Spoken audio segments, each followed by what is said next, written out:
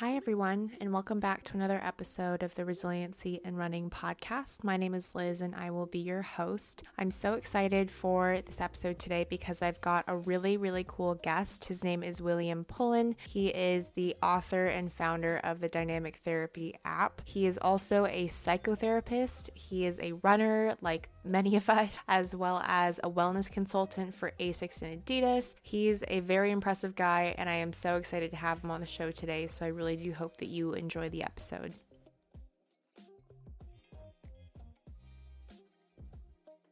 So today I've got William on the podcast today. William is an author, TEDx speaker, and the creator of the Dynamic Running Therapy app. He's also a wellness consultant for Adidas and ASICS, and he is here to talk about running today, but amidst a lot of other things, but I'm so glad to have you on the podcast today. Did you want to take a chance to introduce yourself and just talk a bit more about yourself? Sure. Nice to be here, Liz. What am I? I'm a 53-year-old London-based psychotherapist, author, runner, speaker, wellness consultant, all the things you said. Been a therapist for about 13 years. And I'm all about sort of blending movement and psychotherapy. I guess that's it in a nutshell. Yeah. And so tell us a little bit about how you managed to combine psychotherapy with running and what that looks like in your Dynamic Running Therapy app. Well, so I had about 14 years ago or something, I had a sort of meltdown after a relationship went south. And I got very depressed and tried to get out of it. And I took up therapy, antidepressants, and running. And I was not a runner, but then I started fusing the psychotherapy with the running with my friend who I was learning to run with. And he had his problems, I had my problems. I worked out how easy it was to talk to him while running. You know, it really did seem to make the conversation flow. It seemed like we got deeper into it, and it seemed like I was accomplishing something, empowering myself. And when you're depressed, as you may or may not know, disempowerment is a major theme of that. So it seemed to tick so many boxes. So the origin story is out of my personal drama. I then trained to become a therapist. I cherry-picked what I thought was the best of psychotherapy and formed what I call dynamic running therapy. Wrote a book about it and then built the app. That's awesome. That's awesome. And I know that my podcast kind of almost blends the two that you're kind of talking about, running with the mental health piece. And I think I was really excited to have you on the podcast because it really seems like a lot of what you teach and what you talk about in your book, as well as your app, really correlates with a lot of the themes that I kind of try and push more for, creating more awareness around and just building more conversation around, because I think a lot of these topics around, having depression, having anxiety are things that people get quite timid talking about. And I think it's more important to kind of push to have these conversations. And I think, as you've explained, a lot of what your app does is kind of talk you through different exercises and just different, things that you can listen to while you're running, then different things that kind of just stimulate your brain. Am I right? Yeah, no, absolutely. There are questions that ask you. There are two things on there. There's a program for anxiety and one for depression. Then there's all sorts of meditation and mindful walking. But those are the two therapeutic pieces. And there are 20 sessions to each. Each one has about another 6 questions in it. And you record your answers as you run and then journal about it. And it takes you on a journey of discovery and understanding yourself. But you do this while running or walking, and it gives you, I believe, running and movement gives you a sense of momentum and progress where at other times you may not be feeling it. So it's all important. I mean, if you read the work of Rollo May and people like that, they'll try to tell you that, which I think is fair for the majority of the time, that anxiety, is telling you something. Even depression is telling you something. Not always. Some people have a very brain chemistry-based depression. But often it's because you are stuck somewhere and you may not even know how stuck you are. Stuck may be the new normal. Do you know what I mean? You may be 10 years in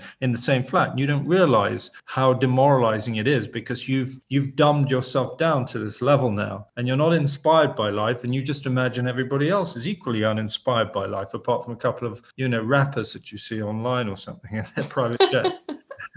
I feel like you're just really speaking to probably a lot of people that listen to this podcast. And I feel like, especially in the past year of being in lockdown, I feel like a lot of people have really struggled. And I know that a lot of what you post on your Instagram, especially, you've got quite a following, and a lot of people, I think you started a movement around is it called Walk to talk. Yeah. Walk to Talk? Yeah, yeah. And so was that something inspired from lockdown specifically? Well, it's sort of based off something that I do call empathy runs, empathy walks, which is an exercise just where two people go for a walk, one person talks for 10 minutes, one person listens, and then you swap roles. But you don't interrupt other than, to go, you certainly don't supply solutions to the other thing. It's about witnessing, it's about community, it's about easygoing. It's the same thing like the therapy. It's just letting stuff flow with very little agenda. So that's where that came out of. And I started that a couple of months ago. It's got a little bit of traction now. And basically what I'm doing is encouraging anybody who's a walker or runner to volunteer with a post on their Instagram account to walk or run, most likely remotely via WhatsApp or whatever, with somebody in their network. Could be somebody they don't know, could be somebody in Alaska or Africa, and to be safe about it and sensible about it, of course. Yeah, no, that's great though. And I think a lot of what has really helped me as well in lockdown is just being able to connect with people virtually. And I think that's been such a plus of the podcast, is being able to connect with people like you and kind of learn and meet new people. But I think a lot of what you have kind of created and built, I think really can be something that really helps a lot of people. And so have you seen a lot of really big and great success with some of your clients? What, doing dynamic running therapy? Yes, Yeah. yes, most definitely. I don't. It gets really complex to try to explain the difference between the office-based psychotherapy that I do and the dynamic running therapy. Obviously, one involves running and is outside. But when you get into the minutiae of it, you start to understand it's a self-selecting group of people that already run. Of course, a lot of people run. Running is my therapy, as they say. So these are people for whom running no longer works as therapy, or they've recognized that they would be better off not trying to run their way through this particular issue. That is to say, they should take up, if they want to run through it, they should run through it with a therapist and not just try to sort of make it go away by getting personal bests every Monday night, Yeah, I think something that I feel like I can really connect with you is just kind of the basis of how you started everything and how it all kind of started from a failed relationship and just starting from heartbreak. And I think when I really started getting into distance running is when I felt super heartbroken, and I felt like I really just wanted to put all of the anger and all of the frustration into running. And I just started running incredibly long distances without any proper training, any therapist or anything. And so I think what's really unique about your program and everything that you've kind of built and created is that it seems like you want to make something that's, you want to help people create kind of intentional walking and intentional running habits, and just being able to connect better with yourself and kind of it's not self-medicating. It's not self-medicating. And in fact, for those people who are,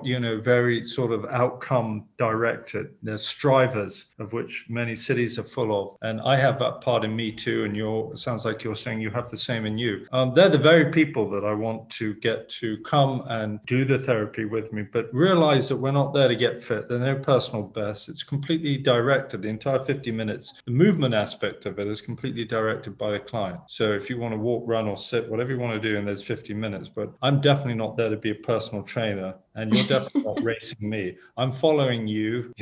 If you want to exhaust me, if that's part of your psychology, then I'll, I might challenge that. I might say, oh, look, I noticed that every time we show up here, we race for 50 minutes. I can't keep up. You seem to be quite pleased that I'm struggling. And I wonder what that says about you. I wonder what that says about your relationship with me and with others and with yourself. Yeah. Yeah. I was going to say, with your program, have you ever stumbled across people who kind of hesitate with therapy? Because I know that for some people, there's kind of that stigma of, I don't want to pursue therapy because if I pursue therapy, then I must have an issue or I must be mentally ill. When for me, I personally think that everyone could benefit from therapy. And in some way, shape, or form, having a professional be able to analyze your life and your lifestyle and be able to connect it with, maybe something from your childhood that you've just never unveiled or you've never really, delved into. I think for some people, it's kind of interesting to hear that there's that stigma of being hesitant to therapy. Definitely in this country, there's plenty of that, Lizzie, as I'm sure you know.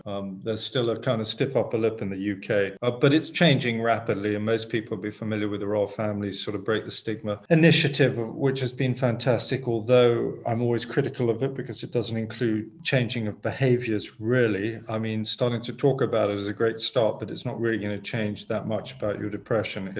It may open doors to other things, but you should be pushing the idea that people need to start taking responsibility to make some changes. You don't have to leave your wife, you don't have to leave your job. It can be something much stranger. You could take up, who knows what, but just some change needs to take place. You need to get in the driving seat and make your life interesting, fun, motivated. Something about it needs to be lit up a little bit, and you need to get out of that rut. Unless, of course, you've got chemical-based, brain chemistry-based depression, in which nobody understands the difference between the two. But if you do them, then you may well need other kinds of interventions. But yeah, no, people are hesitant for sure. The thing about therapy, it's wonderful the way you describe it. Why not take a look under the hood? Why not tweak the system, tweak who you are, illuminate what's moving you and what's possible in the future for you, loosen things up, get in the driving seat. All this stuff sounds good, but for some people, well, for a start, therapy takes a long time, right?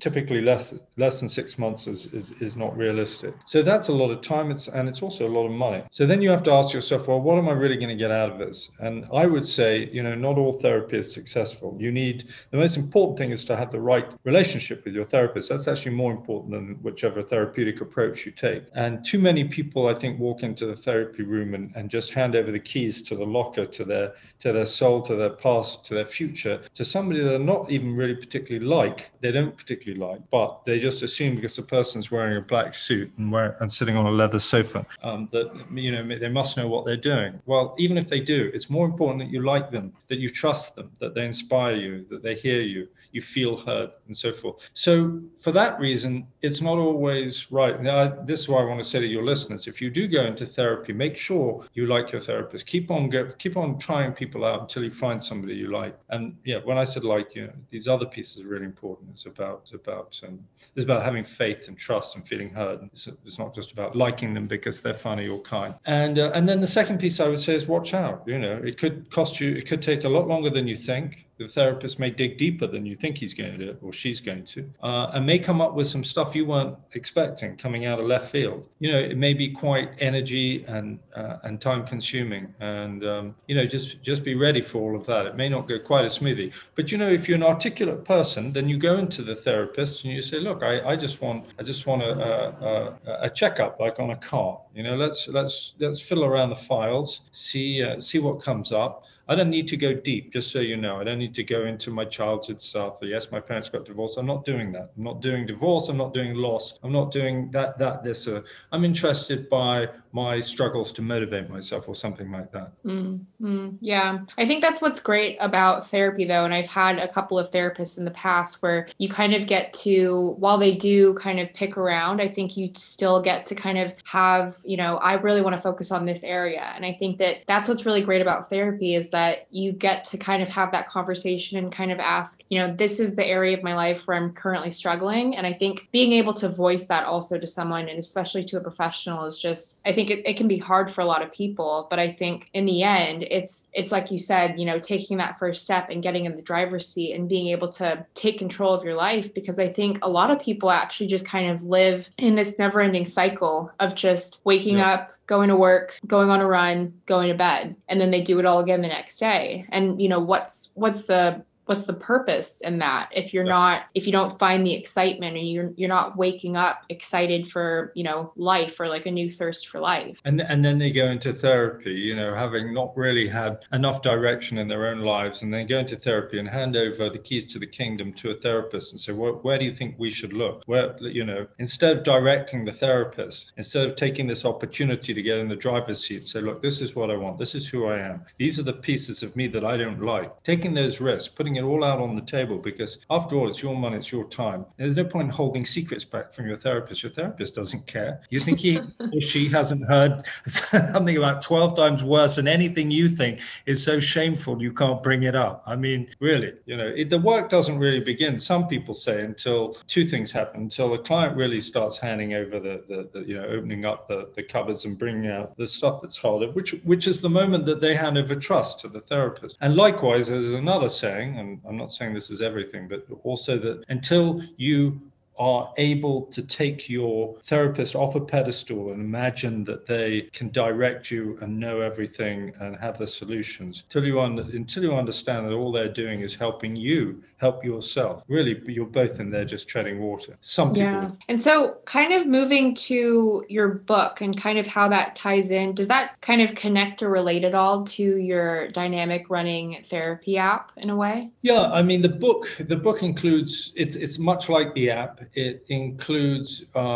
depression and anxiety, but it also has things for anger and relationships, different programs, more programs. And you write in the book instead of on your mobile phone on the app. So I guess that's the major difference. Yeah, and you've had that out for quite a while now, have you? Yeah. In the UK, it's called Run for Your Life. In America, it's called Running with Mindfulness. There's a big mindfulness piece in there, meditative. A lot of it's about how you relate to the self, how gentle and kind you are, how compassionate you are, how patient you are, etc. I mean, most of us are so G'd up now, we're so overstimulated by one thing or another that we've started to overstimulate ourselves. First, just because we don't want to we're like, mad rats in a lab. And so it's easier to just keep on being stimulated and stimulating the self, rather than dare to stop the whole show and have a look and realize, damn, it's been, 4 years since I stopped looking at Instagram. I've spent 4 years looking at Instagram. I really am out of control. I've really done nothing with my life, or not enough, or I've become superficial. People don't want to look at that. So they're just like, no, keep it going. Keep the dream going, keep the fantasy going. As a TEDx speaker as well, what would you say is like the best piece of advice or the best line you think you've ever given? In terms of just, your beliefs and what you kind of teach? Well, that's an easy one for me, because it's sourced out of my own drama. I would say that I'm somebody who's wasted a lot of their life, I've done all sorts of things, but I fiddled around with them. I've struggled with them. I've quit a lot of things. It took me a long time to settle down into this career, or to become the person that wanted to do this career and had the courage to begin this career. And I'm amazed that I've got as far as I have, and I've only got as far as I have because I failed as much as I did before, until finally I worked something out around 40, and all those years before were really a waste. If I knew what I'm about to share with you now, which is no great illumination, I think, to most people, but to me, it's all important for anybody who's got a dream, anybody who's stuck in a place. It's the theory on incremental change. Just make small changes, one day at a time, 1 meter at a time, 10 meters at a time. If it's a running thing you want to change. If it's cigarettes, cut down from 10 cigarettes to 9 cigarettes. Don't do that every day. Otherwise, by the end of in 10 days, you're going to be giving up. That's probably too much. Find out what works for you. Forgive yourself when it doesn't work. Work with your system, but make it incremental. And that definitely goes for people who are depressed, who are finding it hard to get out of bed, finding it hard to get on top of things. Find out what you can do. Don't concentrate on what you can't do. Find out what you can do. Can you move that book? Can you dust that table? If that's all you're going to do today, just do something. Become the person that did something, and that will build. That's my takeaway. I love that. There's definitely been a massive push in lockdown to kind of be more forgiving towards yourself. And I think I was always someone, at least like a year ago, really early on in lockdown, who kind of looked at people a lot more than I used to, because I was comparing how productive I was. And it was almost like, why am I comparing myself in terms of like levels of productivity when we're in a global pandemic and like a national lockdown? And I think I noticed on social media, there was just this bigger push to post more and share more around this idea of, if you could only do the bare minimum today, then that's okay. And you have to tell yourself that that's okay for today and you can try again tomorrow. And I think even for me personally, that took a really long time to kind of wrap my head around and really accept. And I think that a lot of people probably really struggle with that too. Yes, it's a real sort of, it needs to be, it only really works when it's done genuinely, and it's genuine acceptance, when it's really compassionate and just saying to yourself, yeah, this is enough. It's like Winnicott's Good Enough Mother. You need to believe that you're good enough even when you're not great, and that good enough is good enough, and that you have good days and bad days, and it's okay to have a bad day. A lot of people feel like a failure having a bad day, and then that makes every other day really bad because the bar is so high, right? It's like, and then where are you trying to get to anyway, right? And who are you going to be when you get there? And you think that's going to be enough anyway? I mean, none of it matters, right? Almost none of it matters, except just being, reasonably comfortable, having some fun in life, pushing yourself with some challenges, whether it's learning Spanish or climbing a mountain or being a good father or whatever it may be. But we really don't need to be the best we can be. I heard somebody say the other day that if you're getting 60% out of a relationship, that you should consider yourself doing okay. I mean, who of us believes that anymore? Most of us are like, you better give me 100%. I need you to be 100% the person I need you to be. And not just some of the time, 100% of the time, 100 times 100. And it's just like, my God, who can live up to that? Yeah. The being with somebody like that, and the stress, the anxiety that drips off you when you need that. And I think we're all G'd up like that now. I really do. I mean, I know that I speak from London as a therapist, but who does have some social media profile and spends time on social media. But I do feel like it's a common currency of the West now, is this G'd up state. And, we all know that the social media companies are using algorithms to tweak everything that they do. It's all a positive feedback loop, and we're the mad rats at the end of it. Yeah, no, I totally agree. I definitely want to check out your app as well as your book. And if there's any other way that listeners can get in touch with you, please do let me know, and I will definitely be able to include that in the show notes. Okay, I will let you know. All right. Well, thank you again so much for being on the podcast. I really do appreciate it. And I know that listeners will probably take a lot from this podcast. So yeah, like I said, I'll have all of William's info in the show notes of this episode. But thanks again. Fantastic. My pleasure, Liz. All right, everyone, that's going to wrap up another episode of the Resiliency in Running podcast. I really do hope that you enjoyed it. If you did, please leave a rating and review on Apple Podcasts. It really does help support the podcast. I would also love if you would check out my link in the show notes regarding my fundraising efforts for Boston Children's Hospital for my place in the London Marathon. Any donations would be greatly appreciated, but until then, I will see you in the next episode. Bye.